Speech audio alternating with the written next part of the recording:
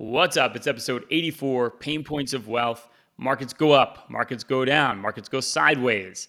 We have no idea where the direction of the market is going right now. It's crazy out there. We've got good manufacturing data. We've got good employment data, yet it seems like something is looming on the horizon. We're going to break it down for you, what our view is of the economy right now, how to position your portfolio best, given all the uncertainty in the world. And on the tipping point today, we've got lots of questions from you, the listeners. We're going to answer some of your questions that you brought in the last couple of months, some really good ones that we're going to address today to help you on your path to financial independence.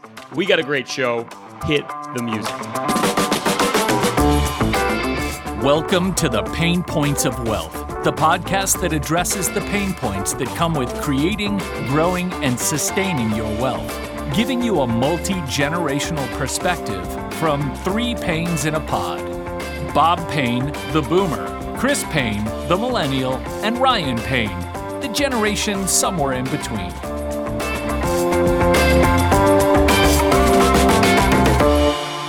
So guys, I'm getting a lot of questions. Is this the 2008, 2009 Great Recession financial panic on the horizon, or is it different this time? You know, the four most dangerous words, according to Sir John Templeton, is it's different this time. And I don't think that it's 2008 and 2009 because we're seeing phenomenal economic numbers.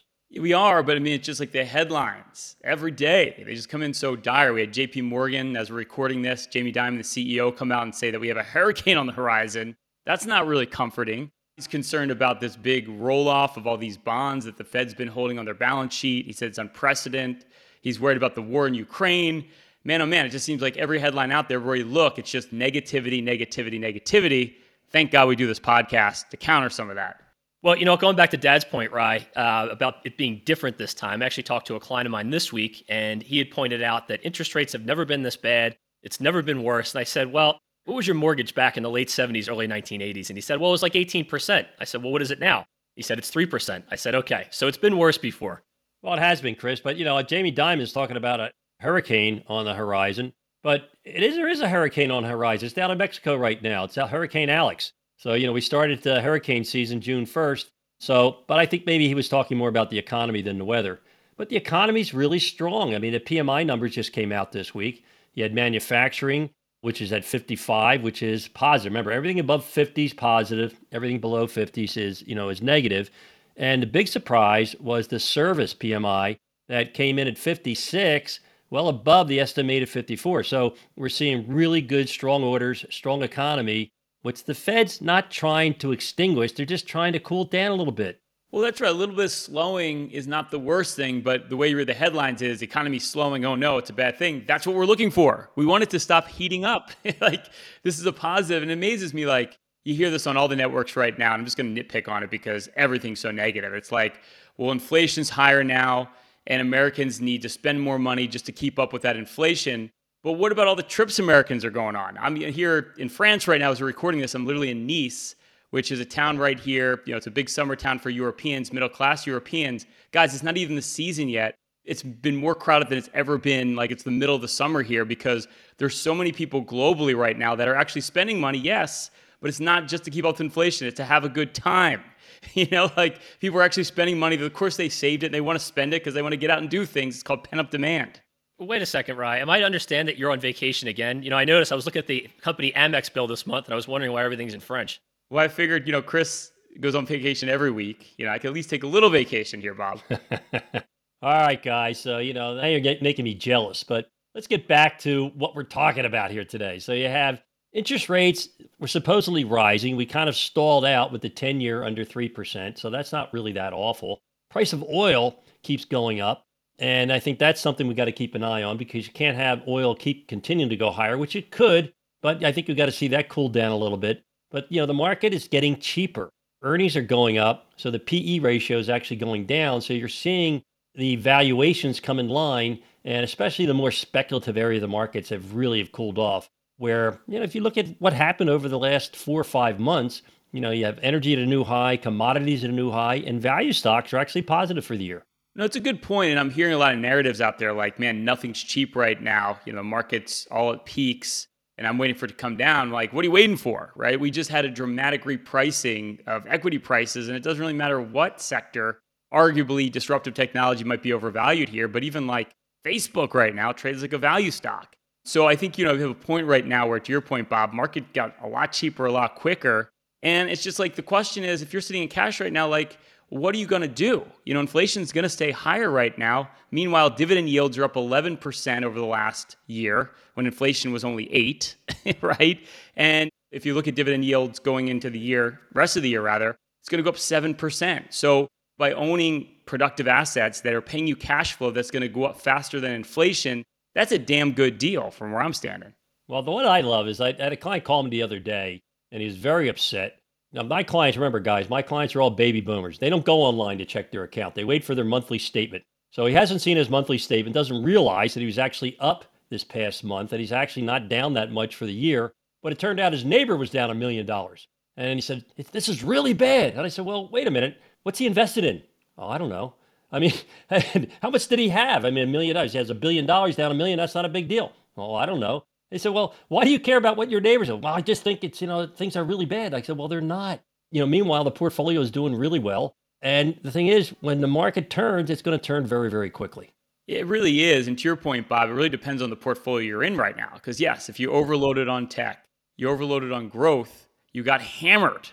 But, look at our diversified portfolio over the last couple months. We own commodities in our portfolio. If you own value stocks in your portfolio, if you own a lot of parts of the market that aren't tech, you're only down a couple percent for the year. That's not that bad considering all the uncertainty right now. Well, going back to that point about investing in disruptive technology, I was talking to a client of mine this past week, and he sent me a text at 5 o'clock in the morning saying, hey, I'm really glad you convinced me not to get into Bitcoin, because he had a friend of his a year ago who retired because of where his Bitcoin portfolio is. So I wrote back, I said, is that guy still retired? I don't think so. No, he's probably going to be going after one of those 11 million jobs that are out there. There's job openings right now, Chris. I mean, that's the thing. You got unemployment coming out tomorrow, and we're probably going to see a 3.5% unemployment rate. How can you have a recessionary economy when everybody's employed? That's a half a century low, Bob. 50 years. That's incredible. And what amazes me too is you look at the professional investors out there. Bank of America comes out with their survey of how they're allocated right now. They're sitting 2/3 in cash. They're one of the most bearish positions they've ever been. And this is why professionals usually underperform, because it's kind of like, you're sitting on like this huge powder keg, right? And you just need one catalyst that's really, really positive. Maybe the war in Ukraine comes to some sort of conclusion. I don't know. Maybe there's some positive around inflation. Then all of a sudden you've got all this cash on the sidelines. It funnels in at the same time. And if you miss that boat, you miss everything. There's just too much risk right now not to be invested. Rye, that's pretty much sums it up right now. There's actually trillions of dollars that need to find a home. Now, a lot of people are sitting on their hands waiting to see what happens, right? I want to see when oil comes down. I want to see what the Federal Reserve is going to do. But I got to tell you right now, if you get a whiff of the Federal Reserve being happy with where inflation's heading, we start to see it trend down a little bit. You start to see the supply chain disruption end. You get just one whiff that the Federal Reserve is not going to keep raising interest rates. You're going to see a rip your face off rally like you've never seen in your lives. That's why you have to stay invested, because you can't time this. I don't know when it's going to happen. It may happen tomorrow. It may not happen until the end of the year. But you have to be invested. You have to be prepared, because the market's going to be higher. It's going to hit new highs at some point. Remember, we're at a new high in January. We just go back to the new highs that we had just this past January. You're going to make 20% on your portfolio. So stay the course, stay invested, keep the faith. It's coming. I just don't know when. Hey, hope you're enjoying episode 84, Pain Points of Wealth. We love doing this podcast. We have over 80,000 downloads now. Thank you for your support. And if you really like our podcast, you love it, please give us a like, give us that 5-star rating if it's on iTunes, subscribe on Spotify. If it's on YouTube right now, you can click the like button, click the subscribe button, click that notification bell. You can be updated every single week of all our new content. We appreciate your support. The more support you give us, the more we can continue to do this podcast. Thank you. And please give us a like, 5-star rating. Give us a subscribe on Spotify and YouTube. All right, gentlemen, it's the tipping point. This is where we pinpoint the pain point. Of course, that's P-A-Y-N-A, having the biggest impact on your wealth right now. And Bob and Chris, at our firm, Payne Capital Management, we have over 1,000 clients. We manage somewhere around $1 billion, and we get a lot of questions. And our listeners and our clients have given a lot of questions the last couple of weeks. So I thought we could answer them here right on the show. And the first question comes in, I think, is great because a lot of people probably have the same questions about their financial independence plan. So the first question that came in is, my wife and I are in our 50s and are thinking about changing our lifestyle to do some traveling while we work remotely. What would your advice be towards building a $1 million portfolio of dividend-producing stocks to supplement our income while we travel for a couple of years? This would consist of solid blue chip dividend stocks and some REIT stocks with high-paying dividends. Thank you for your feedback. Guys, this happens every cycle, right? You have disruption, volatility in the market, then everybody runs to cash, short-term bonds, and then the whole panacea. I'm going to own dividend-paying stocks. Now, when we make projections for clients, we try to stress the living daylights out of their financial plan, and we use a 5% assumed rate of return. Well, what's the first thing a newbie investor does? Oh, they look and say, AT&T pays a 5% dividend. Verizon pays a 5% dividend. Why don't I just put all my money there? Hey, AT&T just cut their dividend in half. Bob, this reminds me of an old Bobism that you have is basically chasing yield. There's been more money lost chasing yield than at the point of a gun. So, I think the bottom line here is you got to be really careful because I think dividends, cash flow is important, but it's having the right cash flow because a lot of times you get these very enticing dividends, like a lot of these private REITs that the brokerage firms like to push that were paying 8-9%. But the problem is you don't get your principal back, and that's problematic. So it's really important to be careful with the kind of income you're actually generating. Well, the other thing too, guys, is that this couple's in their 50s, and just because they're going to be traveling doesn't really change the overall financial picture for them. They still need to be focused on what their inevitable financial goal is, and that's retirement. And as we know, being in your 50s, that's a financial red zone. So it doesn't really make sense to make these drastic changes to your portfolio to meet a goal that's in the near future. You want to be able to keep your eye on the long-term goals as well. Yeah, and that's an even bigger point is you can't speculate in individual stocks. Even if you buy an AT&T, I'm not speculating, I'm buying a blue chip stock. Well, guess what? It's not a blue chip stock now. It's a dented old wreck that somebody kicked to the side of the road.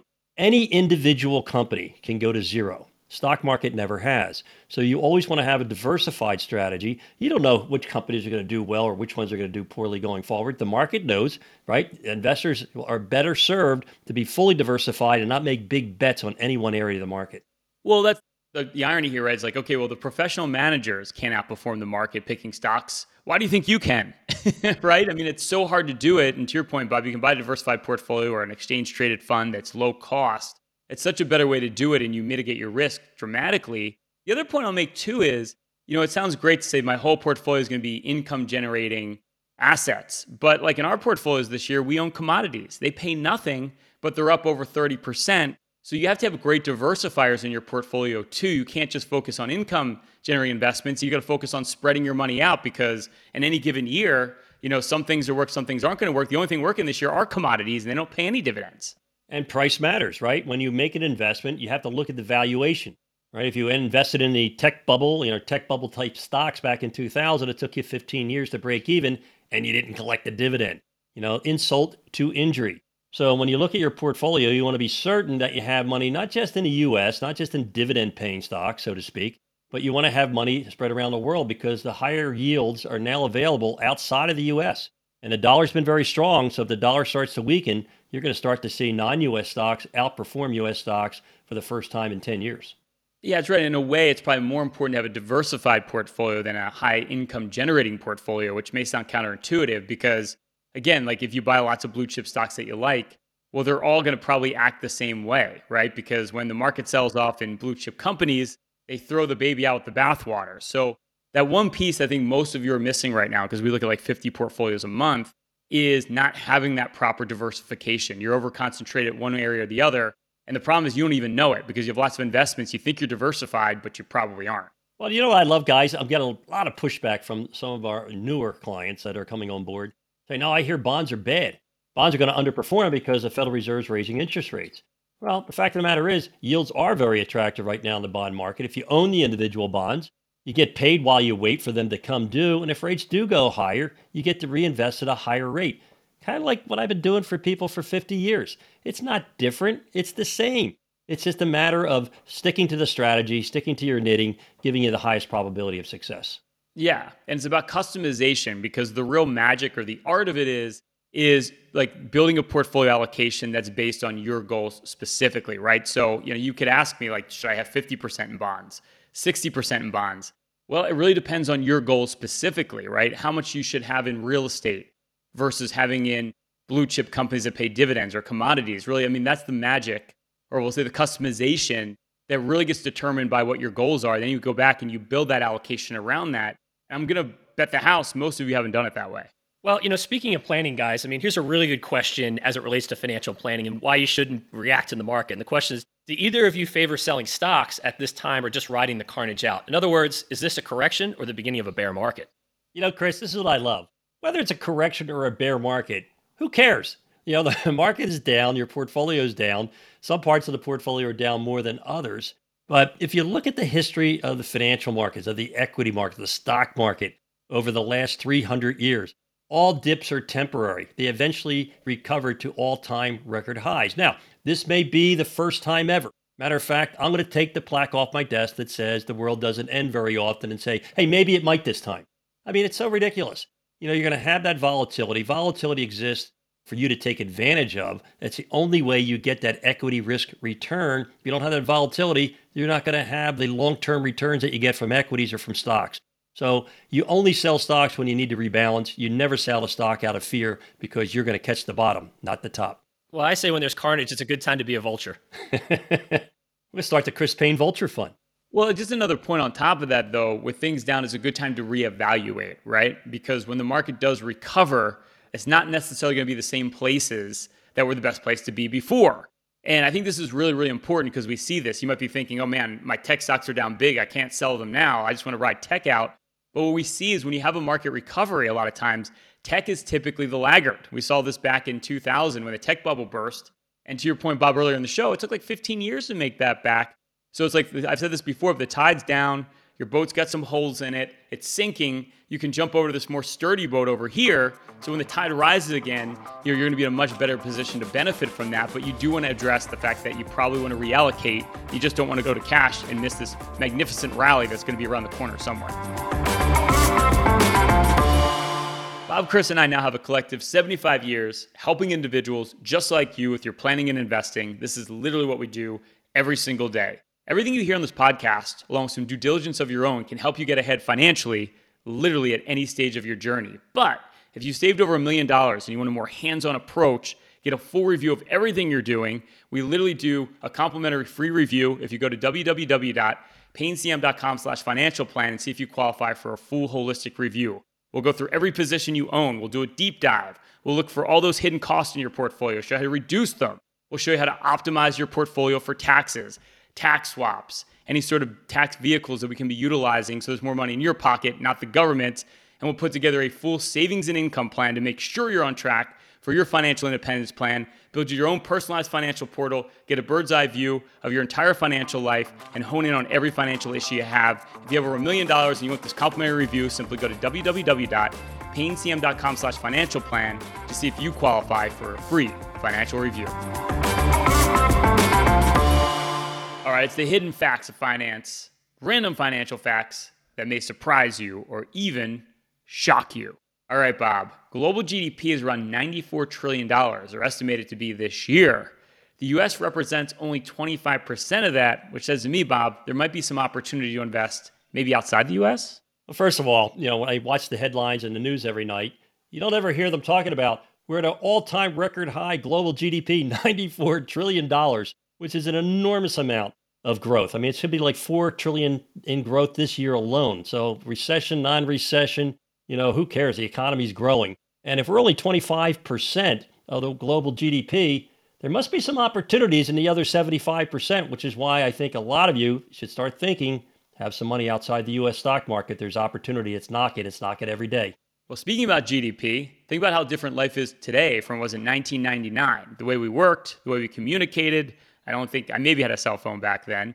And gross domestic product in the United States in 1997 was $8.6 trillion. Last year was $23 trillion. That's a lot of growth over the last 2 decades. Well, I know for a fact, Rod, you did not have a cell phone back in 1999.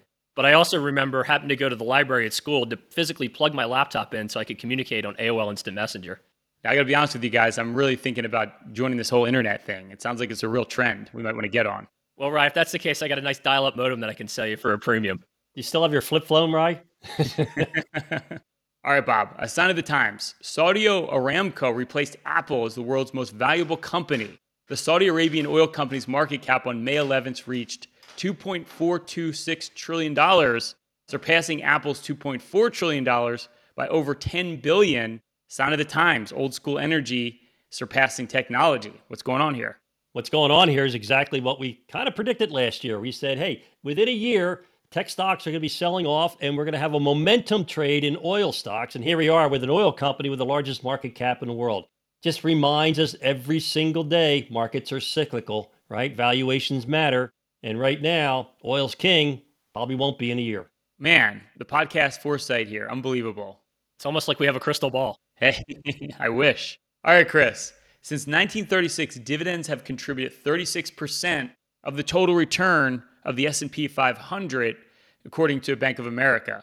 Expect payments again to grow by 13% this year, much higher than inflation, by the way, as companies that sit on $7 trillion in cash look for sweeteners to offer their shareholders. Well, guys, this is why I don't understand why anybody would want to sit in cash, because you know what? You don't collect those dividends sitting outside the market and sitting in cash. Income eventually becomes more than half of your return. So no reason to sit on the sidelines, collect that money. The market's bribing you to wait. Chris, I agree with you. And the thing about dividends, it's not so much that you earn dividends, it's what you do with them. Remember, wealth creation is about owning the most shares of something before it goes up. So as markets are volatile now, whatever goes down the most is what you should be using your dividends to invest in, because the more shares you have when it goes up, the wealthier you're going to be. Well, another great show, gentlemen. If you like our show, love our show, hope you enjoyed episode 84, Pain Points of Wealth. Please give us a like, give us a 5-star rating if this is on iTunes, subscribe on Spotify. If you're watching this on YouTube right now, give us a like, click the subscribe button, and click that notification bell so we updated every week of all our new content. That's it for this week's Pain Points of Wealth. Stay loose and keep an open mind. Thanks for listening to the Pain Points of Wealth. Hopefully you found the ideas discussed in this episode valuable and useful for your own financial journey. You can find out more about Bob, Brian, and Chris's firm, Payne Capital Management, at BeBullish.com or through the contact information found in the description of this episode in your podcast player or app. Join us next week for another episode of The Pain Points of Wealth, brought to you by Payne Capital Management. Information provided on today's show is provided for informational purposes only and does not constitute investment, tax, or legal advice. Information is obtained from sources that are deemed to be reliable, but their accuracy and completeness cannot be guaranteed.